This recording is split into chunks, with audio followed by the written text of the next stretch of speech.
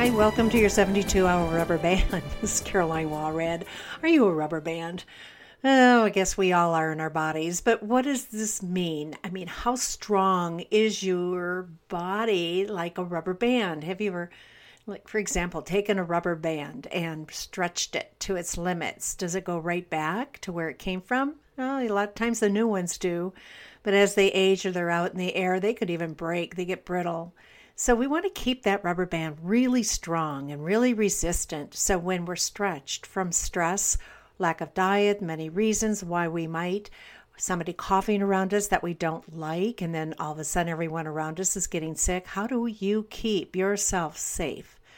Now those questions come from a lot of experience with yourself. I mean, you know when you're on the verge of having that rubber band stretch a little bit too far.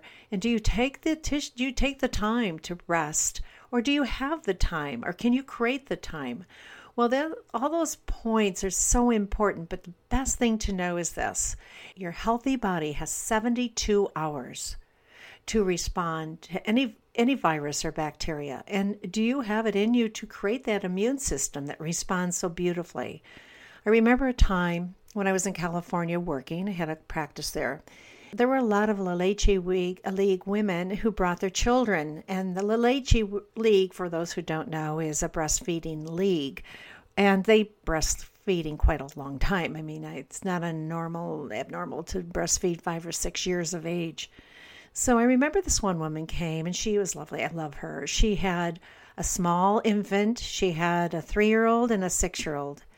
And they were all breastfeeding. They all waited their turn. And then one of them came in with a cough. And she said, oh, it just started, but it'll be fine. So she breastfed it, which is so important, as you know. The immune system is so important to give to that child and all your immunities. But she said, in an hour, he'll be fine. Well, an hour passed in the office, and that little boy was fine. I mean, in a very, very healthy body, you're supposed to respond to an organism with a slight fever, with a little bit of tiredness, with malaise, with a sore throat. And then in the process of resting, your body gets a chance to have the immune system find that organism and build a response to it. Now, then you, of course, be careful with yourself. You don't go out and eat sugar and then run a mile right after you had that response. But you know, a healthy body can take that. We are not there these days. We do not respond very well to organisms. Some of us do, but a lot of people don't. So the question I have for you is, how healthy is your rubber band? I mean, how healthy are you that you can find something, get a sore throat, and within 72 hours you feel great and you're out the door? You may have your supplements, you may have your first aid kit. That's a very natural first aid kit. But I remember when my children were teenagers and I had really begun the natural approach, a little bit too late for me.